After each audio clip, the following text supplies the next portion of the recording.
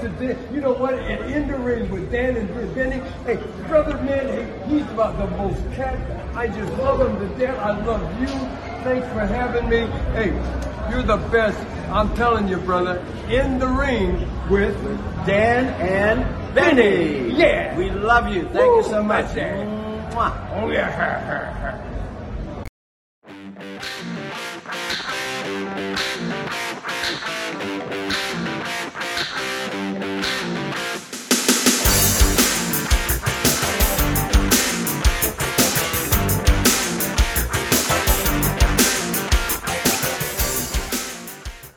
Hello, friends, and welcome to another edition of Dan and Benny in the Ring. I'm Dan Spaciano, joined as always by the playa, Benny Scala. Benny, how you doing, buddy?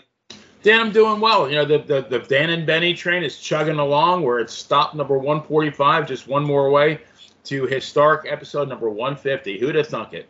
Yeah, and 150 will be a big one next week, but this is going to be an interesting episode this week, 149. We've gotten some feedback about old episodes and bits we did over the past few years. I mean, obviously coming up on 3 years on the show. And what we're going to do with this episode, this is actually a re-release of sorts from an interview that was conducted a couple of years ago. This was conducted in 2021 with our guest tonight is going to be independent wrestler Irvin Legend. And the interesting thing is in the interview, which, like I said, this is about 2 years old, we had to clean up the audio a bit, remaster some of the stuff. It's just me and Irvin Legend talking. This was recorded during one of your vacations, as it were. I think you were off with one of the many women that you've talked about through the years. Probably a visit a brothel or two in Florida. Tasmanian hooker, maybe. Who knows? I can't keep track of that stuff. Right. You were enjoying the fireworks at Raymond James. Oh yeah. You know, it's funny, but the point is in the stories he's going to tell, and I want everybody to put this in perspective because this was, like I said, this was a couple of years ago. This was pre the bulk of COVID. You know, and the wrestling landscape changed a lot, and he's going to talk about his dreams and ambitions for the future. Since this episode's been recorded, Irvin's appeared on AEW. I had the pleasure to watch him when he wrestled on AEW. He was here in Norfolk, Virginia, recording that. He's been on WWE television, and he's had kind of a resurgence of sorts in the Mid-Atlantic area, coming back from some injuries and some other things he's worked through. So great guy. Or like I said, Irvin Legend, look him up. One of the prettiest drop kicks in the business. So we're going to have some fun tonight, Benny. This is a easy night for you because outside of the intro, it's going to be an old interview. But like I said, I want everyone listening to understand this was recorded a couple of years ago. We had to clean the audio up and kind of remaster it because people had brought up that we had clips and references. But it's like, hey, now that you've got, you know, the full studio and the setup and obviously, you know, here we're coming up next week will be 150 episodes. We wanted to kind of give back to the fans and the people on the page and a lot of our supporters.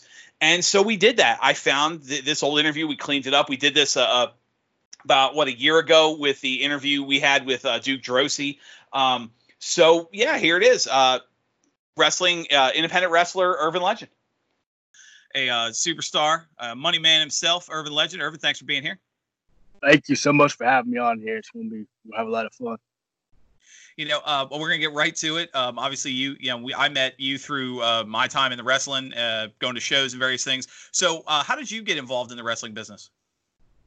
Well, to be honest, I've always been into wrestling, and literally, right after I was actually a junior in high school, there was a promotion called SPW, which was ran by Mark Myers, Mark Anthony, and Marty Reed, and Curtis Mack, and all of them were training there. And they had this deal with Buffalo Wild Wings where we'd watch the pay-per-views, and then they would a little side TV, they'd show their stuff. So like, I went up to Mark. I was like, "Well, how much does training cost?" And he's like, $250 a month, which I couldn't afford $250 a month. I didn't have a job at the time. Mm-hmm. Waited about a year till I graduated, and I went to another school, HCW, which is like 15 minutes down the road in Norfolk. And I trained there for a few months, got my feet wet, got a little bit more money, and went back to SPW. I was hopping back and forth because I didn't know what the best place, to go. And by that time, I had a little year of training under my belt. I graduated from SPW under Mark Myers, and then SPW got sold to Deshaun Wright at Yorktown PWA. So I became PWA, and that's where I got retrained by Marty Reed and Damian Wayne. And that was 2017, 2018. And then after that, I just started branching out. It's funny you talk about obviously how your life is connected. Eddie Graham down in Florida used to say the best characters are yourself turned up to 11. And I actually have to admit, it's kind of funny. Being a fan of yours before we got to know each other, I thought a lot of the persona was the character until I found out your connection with the Money Gym and all that. It was legit. So when I go and watch Irvin Legend in the ring, where does the man end and the character begin? Where does that line get blurred? Well, to me, like, my hero, my inspiration, not even a wrestler, is Floyd Mayweather. So I didn't make the Money Team connection until last year, and I didn't get on the Money Team until a few months ago. But, like, I was so fascinated with him, with us both being African-American, pretty much the same height. We both came from broken homes. I was like, well, this guy's a billionaire. If he can be the best at his profession, why can't I? And the more that I watched him, the more I became him. And I'm not just like him, but I'm pretty damn close, I like to think. Some people even call me the Mid-Atlantic Mayweather, which I didn't call myself that. But right. Some people say that. But him and The Rock are definitely two of the inspirations from my character. And then Urban Legend's just me bumped up, 10, 11. It's who I actually am, Right. We've had numerous people through the months on the show, and a lot of the veterans that worked with studios and schools and all. They say one of the biggest problems with wrestling, with trying to train new wrestlers today, is some of these young kids come in and they have a gimmick already in mind, and they have a finisher already in mind, and a character already in mind. Where along the lines of your training, obviously you said it's just you turned up, where along the lines of your training did you decide to go with you turned up and not try and play a character that's completely against your nature? Well, the biggest problem I see is when people try to portray a character that doesn't fit them. For me, it's natural because it's who I am. Most of these guys have a character that doesn't match their personality, and they don't have music to match. Mm-hmm. Fortunately, it all clicked, and then that comes my move. I did take boxing lessons at Sweet Pea Whitaker's boxing school, so I'm a brawler. I can do technical wrestling because of Tyson Kidd, because he taught me a lot of things, which, by the way, I've been keeping this on the down low, but October 2021, I enrolled in Seth Rollins' school in Iowa. Nice. So I'm going to be training under Becky Lynch and Seth Rollins next year in the fall. That's awesome. You mentioned Tyson Kidd. I saw a article come over my feeds today that he released kind of a training montage of sorts. Do you have any insight on how he's doing? I mean, he's killing it. The gym, he's in best shape of his life. Mm-hmm. As far as him wrestling, I can't answer that because that's for him to answer himself. But I'd like to see him in the ring. I mean, he pretty much, like, the severity of his injury, because everybody's comparing his injury to Stone Cold's, and it's completely different. Tyson's break was way higher up than both, and technically speaking, it's like he got decapitated internally. That's how bad it was. So, I mean, he should be in a wheelchair right now. He's not. He's working out. He's healthy. He's happy. Right. Well, I remember when the injury happened, they actually mentioned that the fatality rate for that type of neck break is very high. So the fact that not only that he's not paralyzed, but that he survived at all and is, like you said, in the best shape. I mean, you did a chat with him recently, and he's jacked and still going in the gym, and that's impressive on his end. And I mean, are you involved in other than being a supportive friend? Have you had a chance to train or work with him at all? We've worked out. We've worked out at One Life when they came to the Norfolk Scope. Me and him got an early workout. I'm supposed to be going to Florida in October, so we might try and get a workout or two then. Maybe do another live or something. We got something more. Well, then let me ask you there. The obviously your travel and some of the local bits. How have you seen, being on the inside, wrestling? How is it living as a wrestler in the post-COVID world right now? Oh man, it's like really rough because I'm used to be on the go, traveling, working. It's like we're all suffering, and it's like more power to. Here's the thing: I might get heat for this. I really don't care, but more power to the guys that are still working shows. But if WWE's not doing live events, if the biggest company in the world's not doing live events, what makes you think that I'm going to wrestle for an indie fed and potentially catch COVID and then bring it home to my family? Right. Like, it's good. It's really hard to put on a show with a mask. You got to be body on body. It's not. I don't think it's worth it. I know you guys are desperate to wrestle, but as long as that's happening, COVID's still going to be around. Well, then let me ask you something. I don't know how much you follow the current product. Do you think that the COVID atmosphere with the empty arenas and the somewhat forced stories they have to go with because your roster is slimmed down, do you think that's what's impacting heavily the fact that across the board ratings are down for wrestling? I think they're trying to give us something, but I definitely feel like there could be more of an effort. Like, everybody knows I'm a WWE guy, but AEW is killing it right now. And it's like with WWE, the problem with WWE is they got so much repetitive shit that we've already seen before. And that's why the ratings are going down. You know, I don't know who exactly is in charge. I'm not trying to bury Trips or Vince, but they definitely come up with something new, man, because it's like, I don't even watch the product. Right. You know, well, I was going to say I wouldn't feel terrible about that based on ratings. No one else does either. You know, the recent, the highest rated broadcast WWE's ever had was back in '99. There was a Raw, did an 8 share. It opened with the corporate ministry, if you remember that storyline. And that was, I mean, over 8.5 million people watching Raw. AEW just won the ratings war this week with 800,000 people. I mean, you're talking a tenth of your audience from 20 years ago. How much of that can you blame on COVID versus the product? Obviously, COVID is a big deal, is a big reason for that, but it all boils down to creativity. I feel like WWE needs to make more of an effort to be more creative. I mean, the Underground, this ain't fucking Fight Night. Like, come on, man. What is this crap? The only clever part that I saw was the Fiend and Alexa Bliss, because if they were smart, now would be the time to turn Bliss into Sister Abigail. Yeah, that seems to be a lot of the internet's calling for that. Actually, it's funny you mentioned Fight Night. I had the note down. I was going to ask you, doing the boxing training too. Do you see that being a second coming of the Brawl for All, or is this maybe at this point just throw anything at the wall and see what sticks? I hope it's not Brawl for All. I mean, that was a flop in about a month. They're trying to find something to occupy, to entertain, but it's not working. Yeah. But it's kind of sad. I mean, they lost a lot of their stars to AEW. They just need to come up with something new. I think Paul Heyman's not in charge. I think it's Pritchard and somebody else. Yeah. Further, because with Paul Heyman being demoted, they said Bruce Pritchard's the creative control for both Raw and SmackDown. And then I assume since they didn't announce any changes, Triple H and his crew are still running NXT.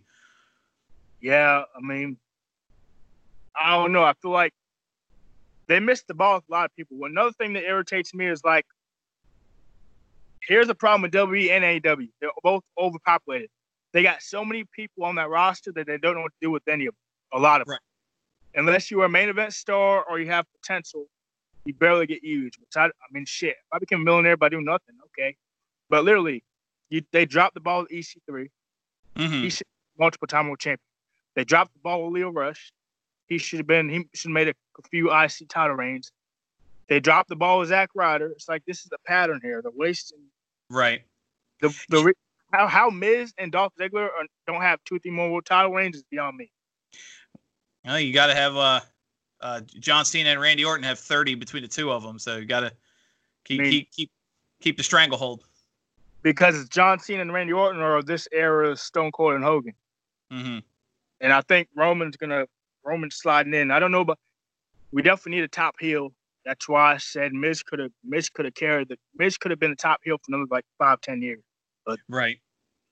You know, it's actually funny you mentioned that. We talked about that on a show recently, that your talent is so heavily fractured because you have your Roman Reigns and your John Cena's, who were really, I don't want to say overly pushed, but where they do their Monster of the Week storyline, where you build up somebody just to have them lose at the pay-per-view, and then you build up another heel just to have them lose at the pay-per-view. You never end up building a top level heel.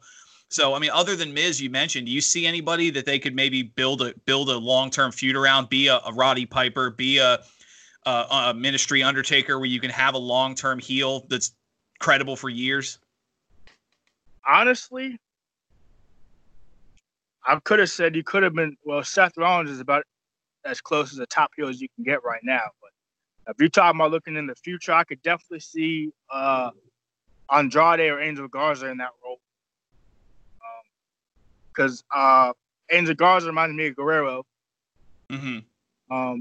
Andrade reminds me of, like, I'd say Guerrero and Essa Rios. I mean, there's different options. I mean, in my opinion, like, if you're talking about the top heel for the future as pro wrestling as a whole, I easily got to go to MJF. I mean, that dude, I only met that dude twice at Creative Pro seminars, and we did a tag team match together.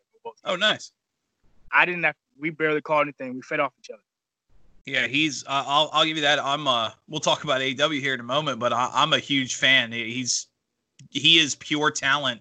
But I mean, he can tell the story in the ring, which is really something you don't see a lot today. And he's got the mic skills. But actually, that's an interesting point. One of his talents is the ring psychology, which a lot of our veterans that we talk to on the show have talked about being kind of a dying art. Where do you fall on that mentality that sometimes telling the story in the ring is better than, or is more important than putting on a quality match? Because the story is what sells the match. Like, prime example, I'm not putting myself over, but the best match in my career was Phil Brown, the last man standing match at ECW. We told the story of I think I'm better than Phil Brown. I mean, people don't understand the backstory of me of Phil Brown. Phil Brown brought me into SPW and helped train me. And for the longest time, I always felt like I had some shoes to fill. I felt like I was just as good, if not better than Phil. Mm-hmm. And that's why when we did the last man standing match, we literally beat the shit out of each other. A lot of people don't realize this, but I had to go to the ER after the match because shit, I got kicked in the throat. And the reason why I was down for so long was because I had blood filling my lungs. So, like, as soon as I powdered, I went straight to the ER. And one of my lungs were, like, caved in. So, I mean, we beat each other. And the story was, okay, I stole this championship because I'm desperate. I'm a heel. I'm a coward. So when Phil came out, I dropped the belt and I left. But then when I was to escape, he beat the shit out of me. Storytelling is definitely, if there's no storytelling in a match, the moves don't mean anything. From the pace to the storytelling to the moves, everything has to click. Like, prime example, one of the best storytelling, one of the best examples of storytelling I saw was Shawn Michaels versus Triple H, either the Hell in a Cell or Last Man Standing match. You could even go, Triple H and Orton when Orton was young, and there was mentor versus pupil. Mm-hmm. So story to me is really important. I don't like to bury people, but I see a lot of matches where there's just moves with no sequence, with no meaning. Kick, enziguri, flips, that's cool and all, but like back in my a suicide dive got a pop because people don't do it often. Now they do that shit every match. Yes, that's something we talked about actually just on our last show. You mentioned AEW. I'm a pretty harsh critic of some of that. I call it amateur wrestling, where you get these guys that look more like kids playing wrestler than they do wrestling. And I'm not trying to call anybody out in particular, but someone like a Young Bucks, where you'll have 25 super kicks in one match and a dozen suicide dive, or someone like a Kenny Omega, where it's flip, high spot, flip, high. The moves are impressive, but 5 minutes into the match, I don't know what the hell's going on. There's no story. Whereas if you look at, say, one of the better examples I can think of is WrestleMania 3, Hogan Andre. That was technically speaking, that wasn't a very well orchestrated match. You had two kind of bigger lumbering guys, but no one remembers that match as anything but one of the greatest things they've ever seen because the story was so strong. So on your end, then, when you're playing, obviously, on all the time I've watched you've been a consistent heel. Where do you go as far as the training and the mentality for the story, like you were talking with you and Phil, versus I've got to get the big spots, I've got to pop the crowd, but at the same time, I got to send them, I got to tell a story. I'm technical. I'm not old school. I'm a brawler. I can do anything and everything. I choose not to dive because, for one, there's no longevity if you dive every match. It's going to catch up. I don't need to dive to get a pop. I get a pop because my character works. That's my problem. If I'm one of the new generation, the new guys that don't do that flippy doo-hop circus shit, I'm not shitting on it, but I don't agree with it because, for one, If you do it the right way, the dive's gonna get a pop. Like if you do it midway through the match out of desperation, okay, he's literally throwing body at the guy to knock him down. If you do it 5 minutes in the match, how are you gonna follow it up 2 or 3 spots after that? You got nothing to follow up with, and the crowd's already seen the most exciting part of the match. Right. No, that's a fair point. It's a fight. Like to me, my mentality. This is what Floyd Mayweather told me. Whether you win or lose, people pay to see me. Mm-hmm. You ain't gonna make money if you make stupid decisions.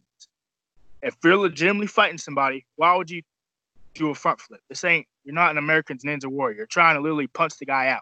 So when I'm in the ring, I try to knock you out or choke you out or just beat you up and knock your teeth out. I don't need to flip.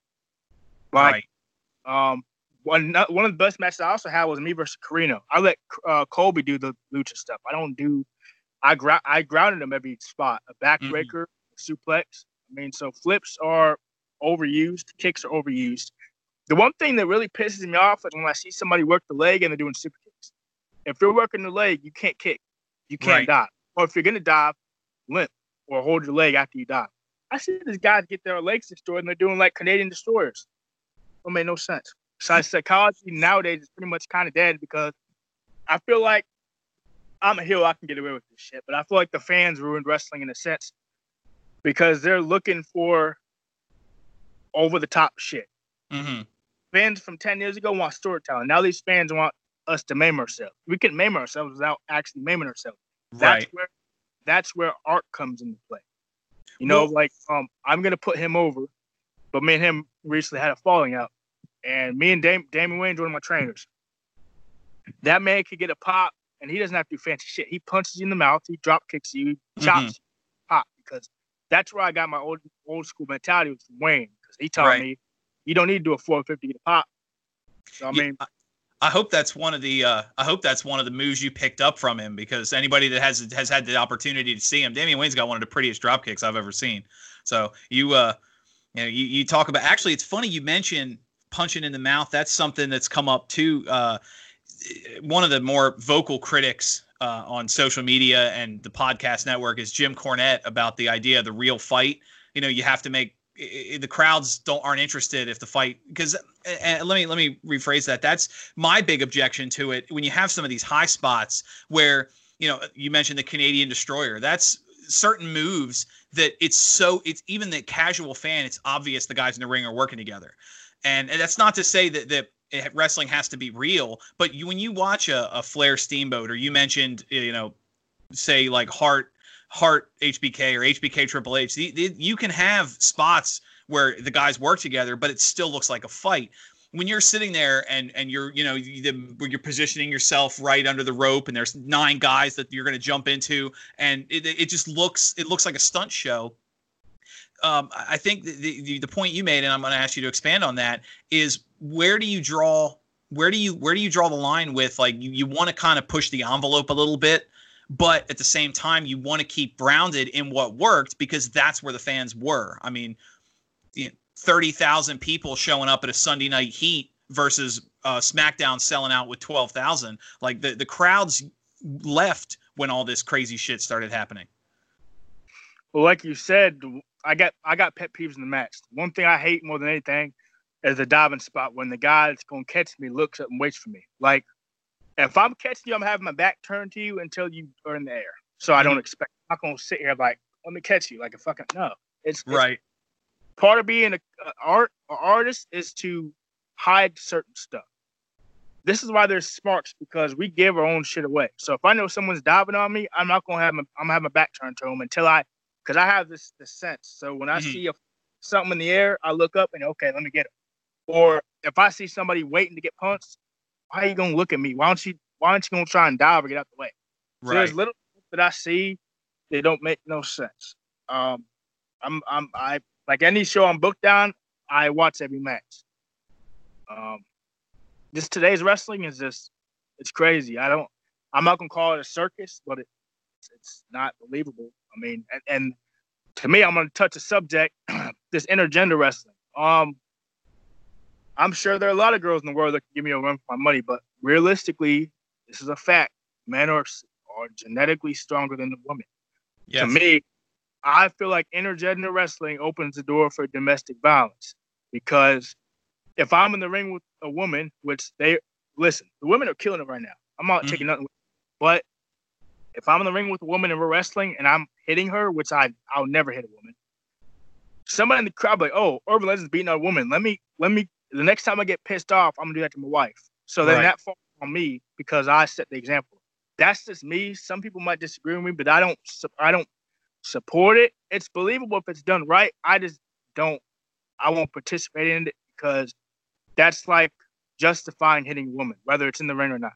Right. You know, it's funny. We had a series of female. We did the ladies of wrestling, and we had a handful of old female legends, and every single one of them across the board, from currently active to your Joyce Grables of the 80s and 70s, all said that they hate the idea of women and men wrestling because it not only a lot of what you said, where it kind of hurts the atmosphere, but it also devalues the women's title because you have someone like when Tessa Blanchard was the Impact heavyweight champion. Well, what does the Impact women's title mean? Absolutely nothing, because the best woman on your roster is not your women's champion, and no matter who is, you're not the best woman on the roster, so your women's title is meaningless. What irritates me is women have busted their ass for decades they've solidified themselves as equals. Mm-hmm. But when you're in the ring with a man, you devalue yourself as an athlete. For one, it should be women's wrestling and men's wrestling. It shouldn't mix and match because, for one, it's not believable. It makes me look weak. Right.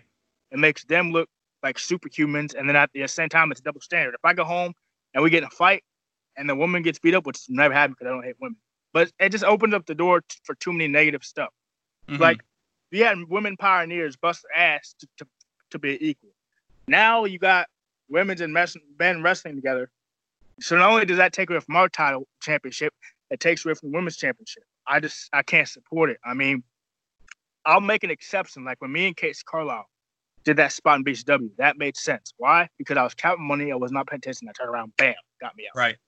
But if we legit got in a wrestling match, it's not believable. I can understand that.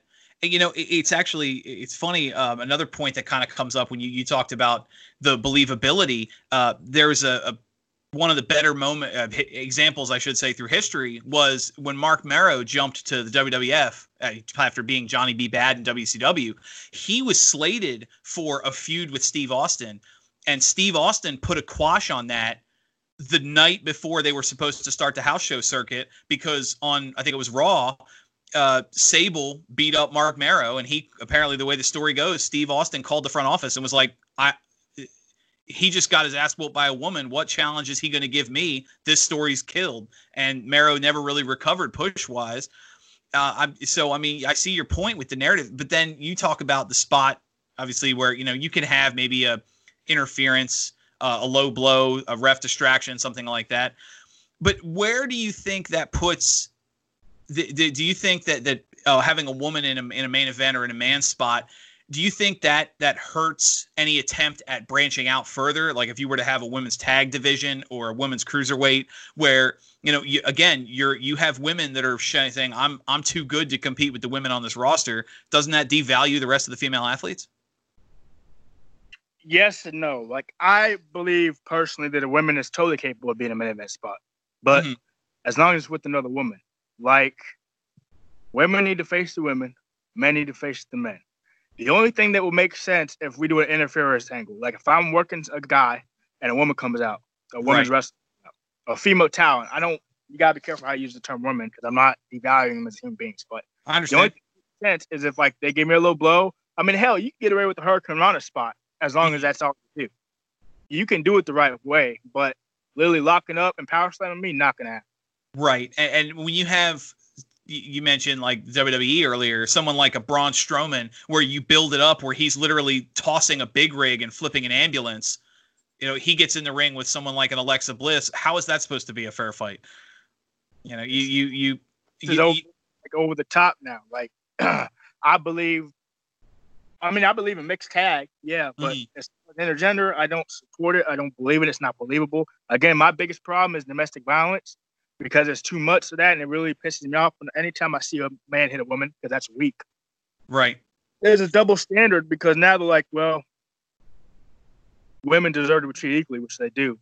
But here's the thing.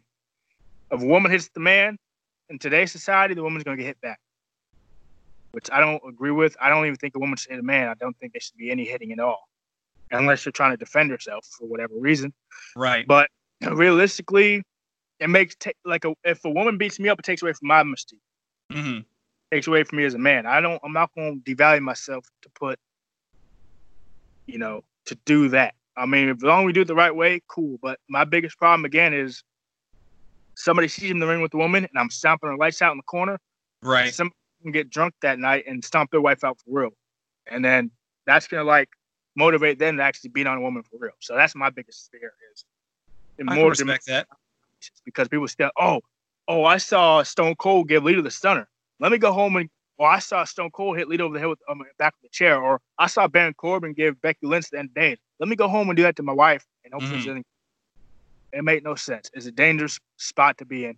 The only thing I would approve of is maybe giving them 1 or 2 spots to help their alley, or maybe get some revenge on me. Like a low blow is fine, a slap is fine, hurricane around or whatever. Even DDT if it's done right.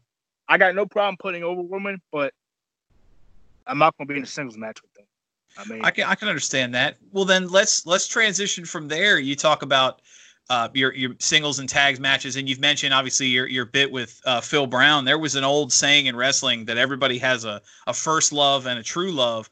Who, outside of the story you told with Phil Brown, who's your favorite person you've worked with since you've been in wrestling? Aside from Phil Brown? Yeah, I mean, you already told that story. Do you have if he's number one, I guess you can tell us another Phil Brown story. But do you have somebody else that you really enjoyed working with, or would love to go out of your way to work with again? Probably Gangrel. Okay. That was one of the biggest matches in my career. I mean, I grew up watching the guy. He's awesome. He's professional, nice guy. Of course, I lost. No shame in that. That was actually a hell of a match. I was in the crowd that night. I tried doing some tricks, tried the garlic, holy water cross, none of it worked. But then I realized, Irvin, Gangrel sells a garlic hot sauce. So I was like, all right, well, shit, none of that worked. Right.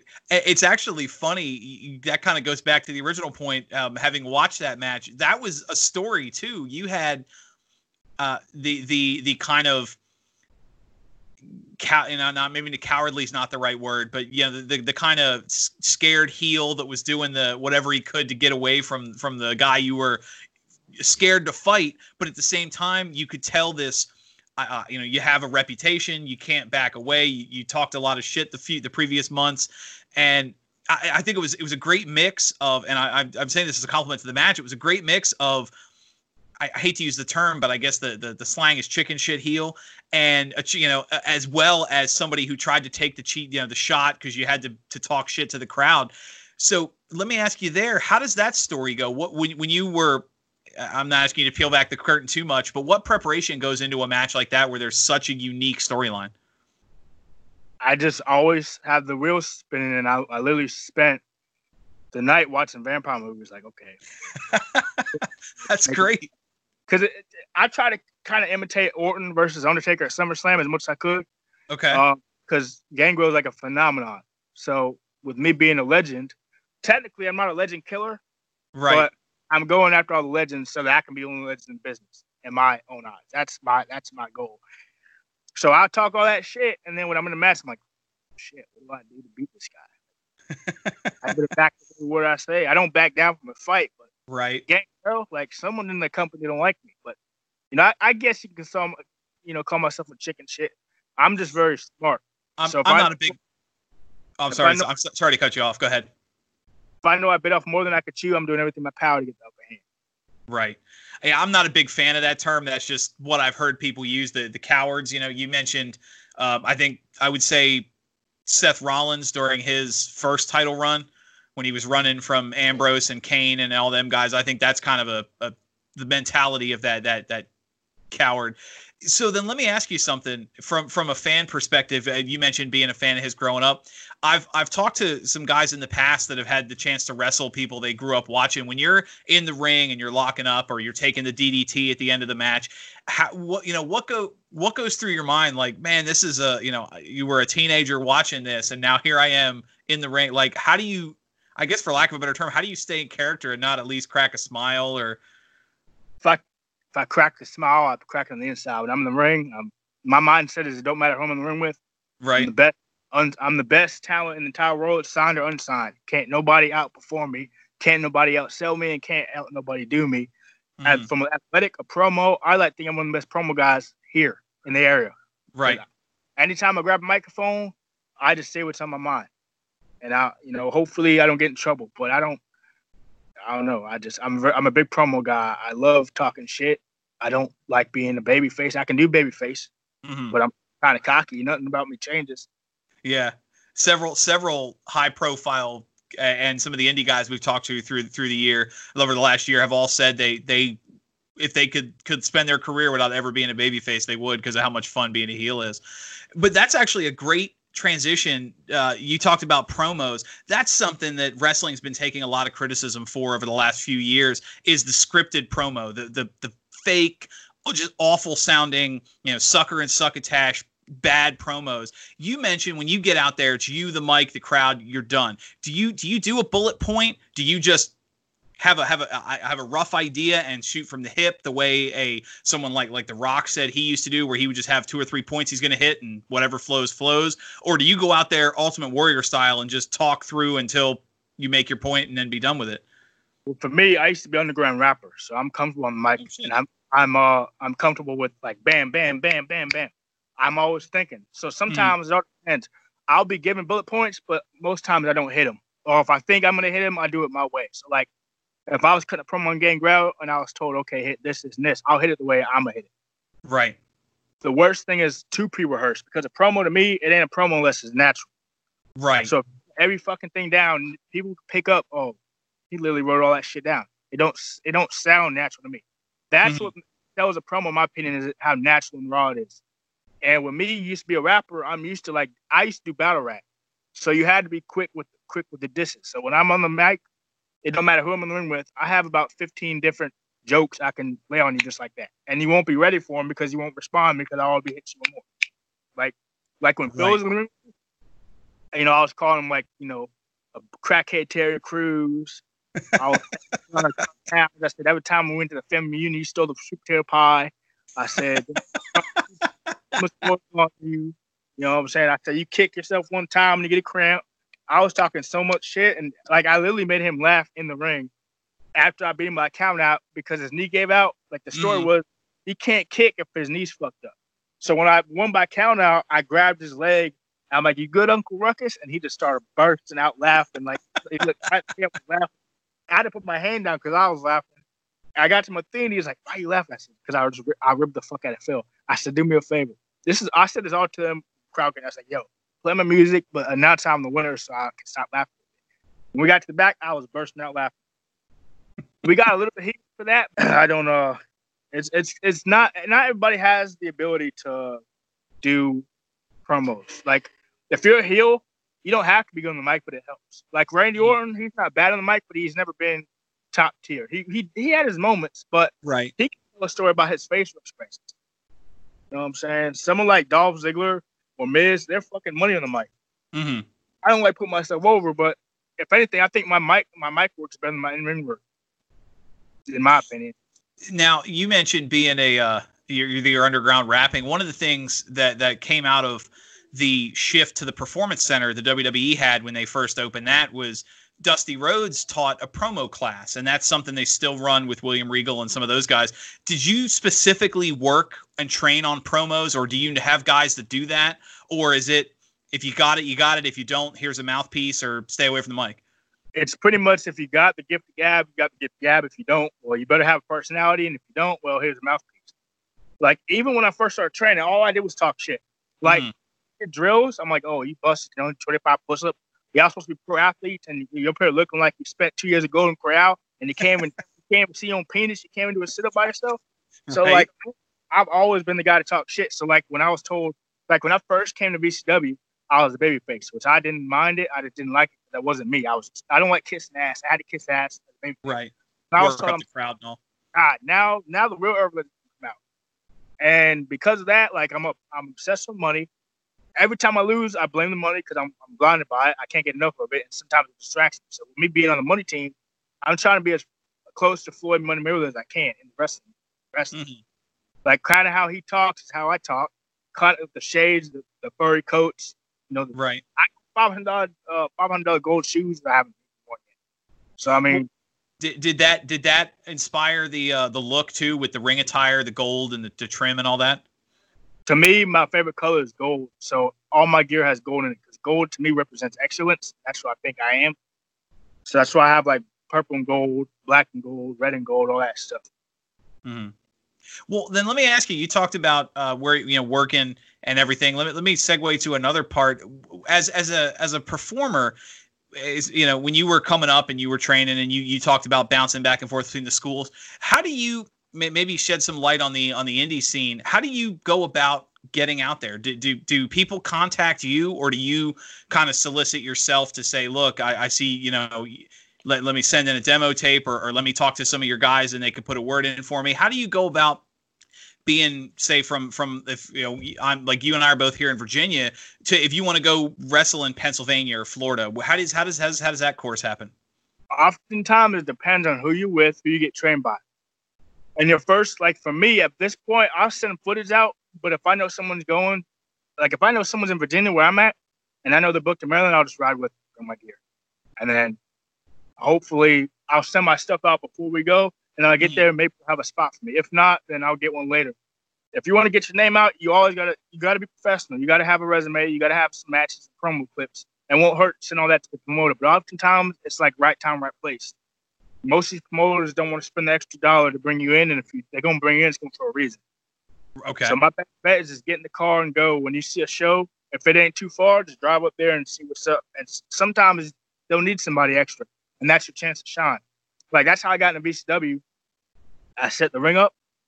I kept going to shows, and they needed some fillers for lottery, and I showed out in the lottery. That's the lottery where I literally lasted an hour. And I did a backflip when I was eliminated, and I think that was one of the longest times to be in the lottery. And then I became one of the main heels there, aside from Brandon Scott. So it's all about making an opportunity for yourself. You know what I'm saying? That's how you do that. Now, if you're just starting, you want to be on the road with the vet. But if you got some years on you like I do, it's just you got to hit your spots, smart. If you're in Virginia, hit the New England region. If you want to hit Florida, hit there. Hit Maryland. Well, then let me ask you something. You talked about your story getting involved. One of the better cases in wrestling was Diamond Dallas Page. His first professional match, he was almost 40. Is there a point where you would tell somebody, it's never too late to look into it? And if you're, say, like I just turned 37, if I was to get interested in wrestling, what would you say to somebody in their mid 30s or early, maybe past the point of where you would expect to start? What would your advice be to them if they wanted to get involved? Just gotta make sure you're in the best shape of your life for your age. I mean, you've seen people break in 30s, 40s. I think Wayne broke in mid 30s. Okay. Early 30s, and he's one of the most accomplished wrestlers in the area. Right. End up a world champion, So, I mean, it's never too late to an extent. But you got to make sure you can carry the load. That's why I broke in at 20. I'm 27 now. So I still got at least 15 years left in the tank. At least. I don't plan on stopping until almost 40. Okay. So. Well, then what about the other side? What if you don't mind me asking, since we're on the topic of breaking in, what would you say, having I mentioned earlier my buddy, our buddy Jeff, what would you say to somebody that wanted to break in as, say, a referee or an announcer or maybe a manager, a character, a valet, something like that? Would they take the same path like you said with the demo tapes and show up, or is there a different course for that? Well, whether you're a in-ring talent, a referee, a manager, is still a talent. So you always got to carry yourself professional at all times. If you just want to be a referee, you can have. I mean, it's hard to send tapes of you being a referee. I mean, I guess it's possible, but you always want to have someone on hand to send out. So okay. if you want to physically limit yourself to just being a manager, then regardless, you always want to have a character, except when you're a referee. Some referees are heels, some are faces, some are in between. Mm-hmm. So you kind of always want to have this mindset, okay, here's what I want to do. This is the style I want to have, and this is what I want to be known for. Like, to my personal opinion, not only because he's a good friend of mine, a lot of people don't realize this, But the greatest referee of all time, right now, some might disagree, but I think it's Marty Elias because I put him over Lil Nates. I put him over Chad Patton. I put him over Tim White because Marty Elias developed a reputation for himself before he got signed. And he's extended his brand to Fozzy, Kiss. He does a lot of stuff. So in my personal opinion, Marty already had accolades before he got signed to WWE. Okay. So, I mean, no matter what position you're in, you got to just make sure you be the best to your ability. So if you want to be a referee or a manager, have a vision, have a plan, and execute it. If you want to be a wrestler, and I'm not going to sit here and say everybody's going to get signed because not everybody does, but you got to have a plan. Like if something don't work, you got to have another plan. Because stuff's never promised in this business. Like for me, I never thought I'd become friends with Tyson Kidd.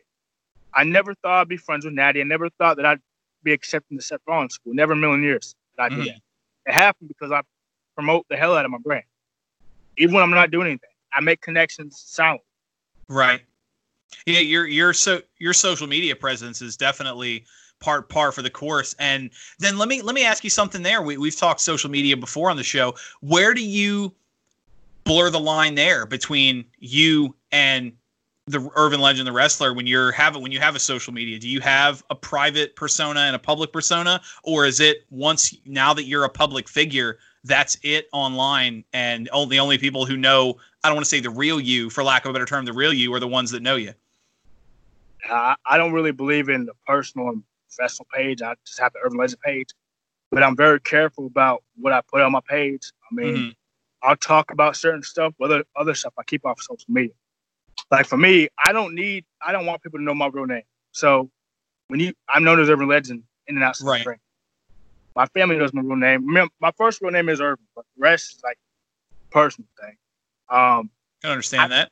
You got to stay in gimmick all the time because for me, the biggest thing about gimmick killer is if you're a heel and you, like even when I go to the store, I'm in gimmick. So like today I went to Walmart to get some food. And this clerk was being a real dick, and I was like, all right, well, I don't got all day. I got shit. I got a place to be. Just ring my shit up so I can leave. Right. And they went to VCW, so saw me and was like, hey, can I get a picture? I said, you better make it quick, kid. I got shit. I didn't talk to him, didn't smile. I took his picture. I said, get the hell out. Right. Because if you're nice to him, when you're at a show, like, oh, he was nice to me at the store, kills your entire gimmick. I can understand that. We had a round table a couple weeks ago talking about social media. And there have been some high-profile stories that have ended because people broke character on social media. Or when you see someone like Randy Orton punting Stephanie McMahon in the face, being this evil, wicked POS heel, and the next week he's on CNN doing an interview at a Tribute for the Truth show. I can't believe anything I see from him on. And I'm not saying the obviously kayfabe's dead, the genie's back in a bottle, but let me get your opinion on that since we're on the subject. Do you think that the modern digital age with social media and Twitter and Facebook has killed what was left of believability? Because people slip up. I think Orton can get away with that because he's a good heel that, he can get away with it. But what I don't understand, like I just saw, like Kairi Sane got sent off, but like right after she left, she's on social media talking about, oh, thank you for having me, yada, yada, yada. I would have waited about a week because, for one, he pretty much killed that assault that all them girls did on you. Like, they literally beat you up so badly that you weren't moving, but you can go sit on a computer and type. Right. You just killed everything that those girls did to you. You made the whole thing like shit. So, like, I wish people would think about before they do it. Like, okay, I can go to a special needs place to take pictures. All right. It's called charity. That's what heels or babyfaces do. But you'll never catch me taking a picture with someone I just worked and say respect. Listen, our legends don't give a damn about respect. You know what I care about? I care about winning championships, making money, and getting every woman I possibly can. I don't give a damn about respect because respect don't get you paid. Right. So the last thing I'm not going to do is take a picture of someone in a restaurant and just work. Like, if I know someone's going in a restaurant that I work, I'm going on the other side of the restaurant. That's fair. Back in the kayfabe days, we've had some fun stories that we actually had some wives on, Jimmy Snuka, Wahoo McDaniel, their respective wives on. And even the women, even the wives and girlfriends had to keep kayfabe. Like heels and faces didn't travel together. Heels and faces wives didn't, like you said, opposite sides of the dining hall. I guess then let me ask you something. As far as I'll take VCW, the local promotion here, when the show's over and people are packing up their tables and all that, where do you draw that? Because then at that point you kind of the mystique sort of fades a little bit. Sometimes you might hear somebody slip up and use a real name. Do you go out of your way for that in instances like that? I'm staying in the locker room or I'm staying in character until the last fan's out of the building. What I do, Urban Legend does what he wants to do. So if you're a true professional, you never let your mystique fade away. So what I do is I wait till while the fans are gone, but I'll still dress up like jeans, nice shirt, really whatever. So if a fan does see me and tries to talk, I'll have my back turned to him, or like if he wants a pick, I won't smile. I'll take his pick, tell him to get the step. But what I don't understand is if you're a heel, why are you going out during the intermission and like smiling and talking to kids? I don't give a damn about no kids. You know what I'm saying? Right. So I'm not going to smile at them. People just need to be smarter and just live their character, because that's why people ain't getting signed, because they don't live the character 24/7. My mentality is the only time people get out of character is when they're at home with their family. If you're out in public, at the beach, guys stay in character somewhat, because the moment you slip up and they see you at a show, they're gonna know that, okay, Irvin is not me in real life. That was a bunch of bullshit. And you just shit on everything you try to everything you try to make them believe, you just shit it on. Right. That's the the idea of you won't believe wrestling is real, but you can believe that I'm real. So then let me ask you something there. You talked about with respect to the character and social presence. Do you and being signed and expansion, where do you go from here? Obviously you talked about the you dropped the bomb on the school, which is awesome news. Where do your plans go from here in the post-COVID world? Where are you going personally as far as wrestling? Are you, because the shows some within a short distance of where we live are going to start opening up here next month. Do you see yourself getting back into it anytime soon, or what's the plan? I mean, I really won't know until I see what the governor's going to do, until I see how this pandemic is going. I mean, I'd love to wrestle next month, but I don't think it's going to happen, because I think the governor says you can't hold an event more than 150, I think, and we draw 500. So there's no way we can squeeze 150. So, I mean, I'm planning on taking the rest of the year off, but I'm going to be working on other projects until shows are running again. I mean, who knows? And maybe in November, October, it will be, we can run shows again. Okay. I'm still promoting and setting stuff so that when COVID is over, because a lot of these guys, here's where they're fucking up. The COVID is around. They're not doing nothing. They're just sitting on their ass eating Twinkies, getting fat. So if you're not putting work in or making a plan, when COVID is over, you'll have nowhere to go. This will be their time to make connections. They promote up. Be like, well, when COVID's over, I'm available. And then let's just hope they hit you up. I'm always doing something. You mentioned that was going to be my next question. Your social media, a lot of what you cover is your training regimens and your workout routines, which, by the way, testament to your physical ability, some of what you talk about doing. Do you see, has that been easier or harder in this post-COVID world, staying in shape with the gyms? Are they empty? Do you have to make special arrangements? I mean, it definitely sucks. Like the gym I go to it took all the machines out. So I'm like, I've had to stick to home workouts, or sometimes I'll get lucky and go to my friend's private gym, or like today I had to go to Planet Fitness. But I had to call them at 8:00 and I had to pay a fee to have the gym closed out so I could use half of it for an hour or two. So I mean, I'm trying to plan as I go, but that's why you need to have home workouts when stuff like this does happen. You can still work out. I mean, I can't speak for all these guys. I don't know if they're working out. I'm seeing a lot of people on my feed, still getting it in, but some ain't. I mean, then they come back looking like a damn rack of Pillsbury biscuits. They ain't been cooked yet. So I mean, that's the because they flat. I mean, you're a professional athlete. You gotta look like them. You can't be looking like someone who not knocking someone who works at Wendy's, but you can't look like you work at Wendy's and then go home and then sell games from GameStop or something. If you're a professional, you look like it. Don't matter how small or big you are. Like I'm 5'9", I'm 190, but I look a little bigger than I am because I nutrition's right, my supplementation's right, my diet's right, my workout fit for me.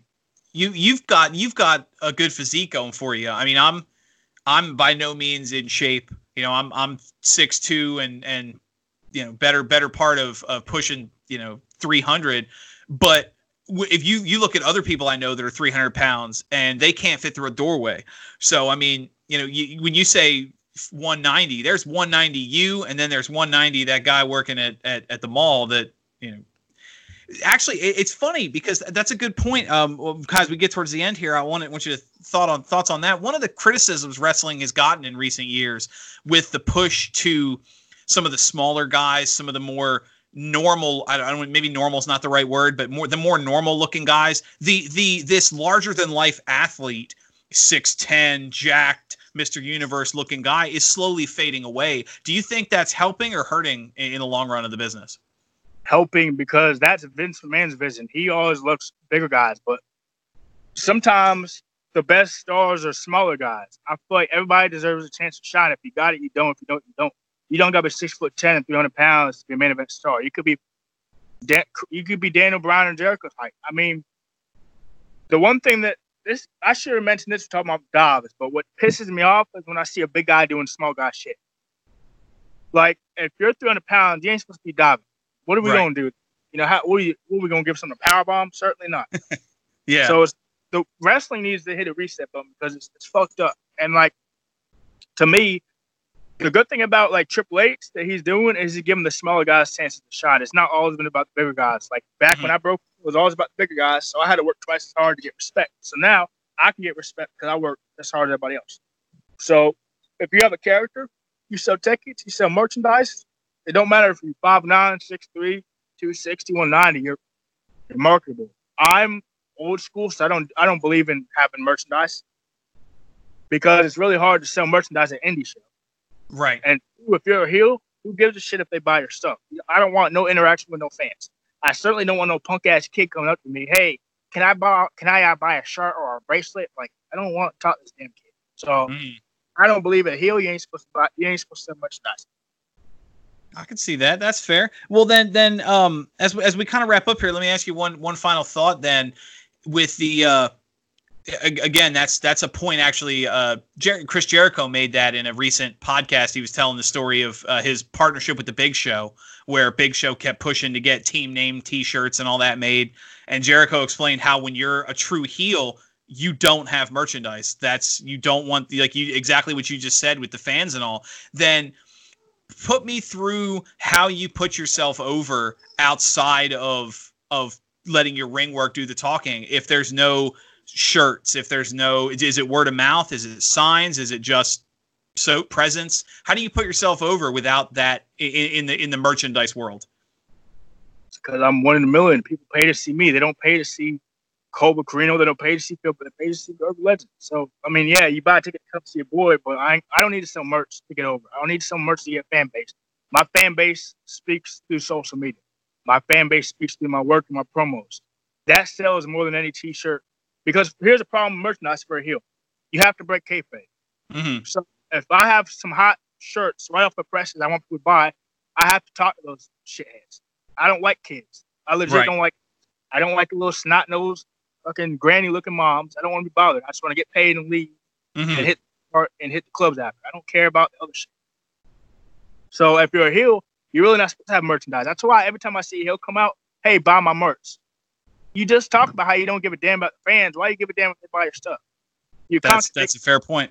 Like, I've never needed merchandise. I mean, maybe like, and also, how you expect to sell merchandise in the indies and you get picked up? Okay, I've already bought Urban Legends merchandise on the indies, but now he's in W. Why would I buy a second pair of merch? Don't you want your merch to fucking sell like hotcakes when you get picked up? Oh, that's Urban Legends' first shirt. Let me buy it. Let me buy it. Well, and then the guy, number A, I have Urban Legends shirt from the indies, but I already have one, so I don't need W one. You gotta be, I know it's hard for me to like keep my. I don't give a crap about fans right now, but it's really hard for me to keep my name out without merchandise. But I've learned how to do that because I consider myself an old school heel in a new school environment. Some of the stuff I do is a mix of new and old school, but my mentality is old as they come. As a babyface, yeah, okay, depending on merchandise, you're a fan base. But even then, you place a limit on what you can do. So, like, it helps that I'm a heel because I don't need merchandise. Right. I talk shit in the ring. I back it up. Might not always win, but my matches speak for themselves. And that's what gets me fans. Okay, I know when Irvin come in the card, I'm going to be entertained. You buy a ticket to see me, that means I didn't have to sell you a shirt to make you come see me. I'm working them without spending them a dollar. There you go. I always think from a business standpoint, how can I make the most money without spending money of my own?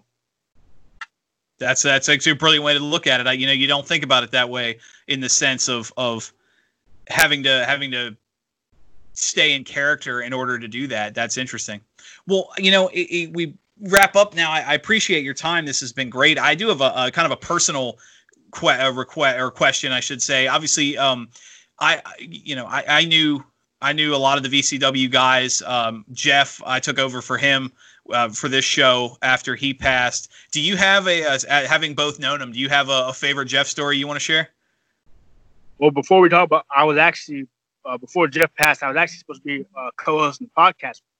Oh, nice. But, obviously that's not happening. My personal Jeff story is like one of the VCW shows, I was trying to get Jeff to stop smoking, like, because he smokes. So I hid his pack of Camels in the locker room. I told some guy, yo, get some donuts and put the cigarettes in the donuts and let's see if Jeff finds them. I was fucking with him hard. He comes back, Irv, my Camels go. Like, hey, man, I don't know what happened to him. I was like, yo, I said, I made him go out in the parking lot, walk the whole parking lot. Irv, did I drop him? I said, I don't know, man, but hey, we got some fresh donuts for you. And I wrote a note on the pack of cigarettes like, yo, stop, put these shits down. He can't. I ain't never seen that man get so. He's like, Irv, you took my fucking cigarettes. I'm like, hey, I'm helping you out, Jeff. You know what I'm saying? And there was another time where we were actually hanging out at his house watching old wrestling tapes, eating wings. And he got me so good. He put Crisco oil on the floor. And he called my friend. He's like, Irv, come quick. Your friend needs help. So I run down the stairs and fucking bust ass. So, and my knees, that was my ass, like sore for like a week. And he knew that's when I had to face the ground a week after that. So I was walking funny because fucking Jeff, like, made me almost break my damn tailbone. So we would fuck each other all the time. That was, he was definitely a funny guy to be around. I miss him dearly. Yeah, he was a good dude, no question. Well, I appreciate your time. Do you have anything you want to plug? Any final words as we sign off here? Just don't use this pandemic as an excuse to like not work. You want to work every day. You know what I'm saying? So when this is over, you got something to work towards. You don't want to just slack off. But I definitely recommend everybody keep busy and smashing the goal on the circumstance, at least trying. Works for me. Well, I appreciate your time, man. We'll definitely have to have you back. I hope everything works well. Keep in shape, and it's awesome news. Your upcoming school, so that's great. Obviously that's going to work out. I know there's big things in the future for you. Like you said, 15 years. So you saw it here first. Keep an eye out. There's a future champion right there. Hey, man, I definitely appreciate you having me on. It was fun. Well, my style has certainly changed since then. I know some of my sound equipment's improved, but there you have it, Benny. A couple of years ago, how far we've come. What do you think?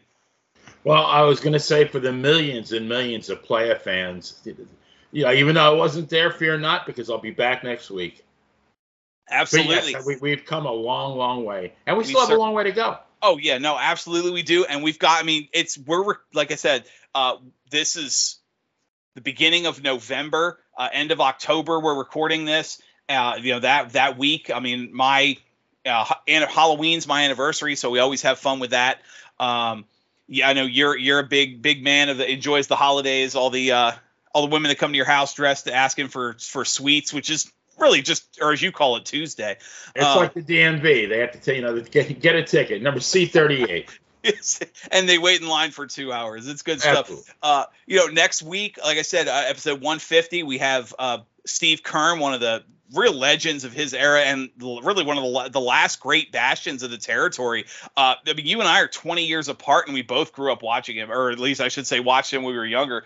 So it's great stuff. And obviously, like you said, we keep chugging along. Anywhere podcasts can be listened to, we've Growing Above and Beyond, our friends on YouTube, Dan and Benny in the Ring. For those that just heard the interview, look up Irvin Legend on YouTube. One of the prettiest drop kicks in the business. He's got a lot of good matches and a lot of good clips out there. He's wrestled some of the greats. I know in the interview he mentioned his match with Gangrel. That's on there. That was with Virginia Championship Wrestling. He was around even in the era of the Vanguard Championship Wrestling. So it's good stuff. Benny, we got 1 week left till 150. Final thought to you.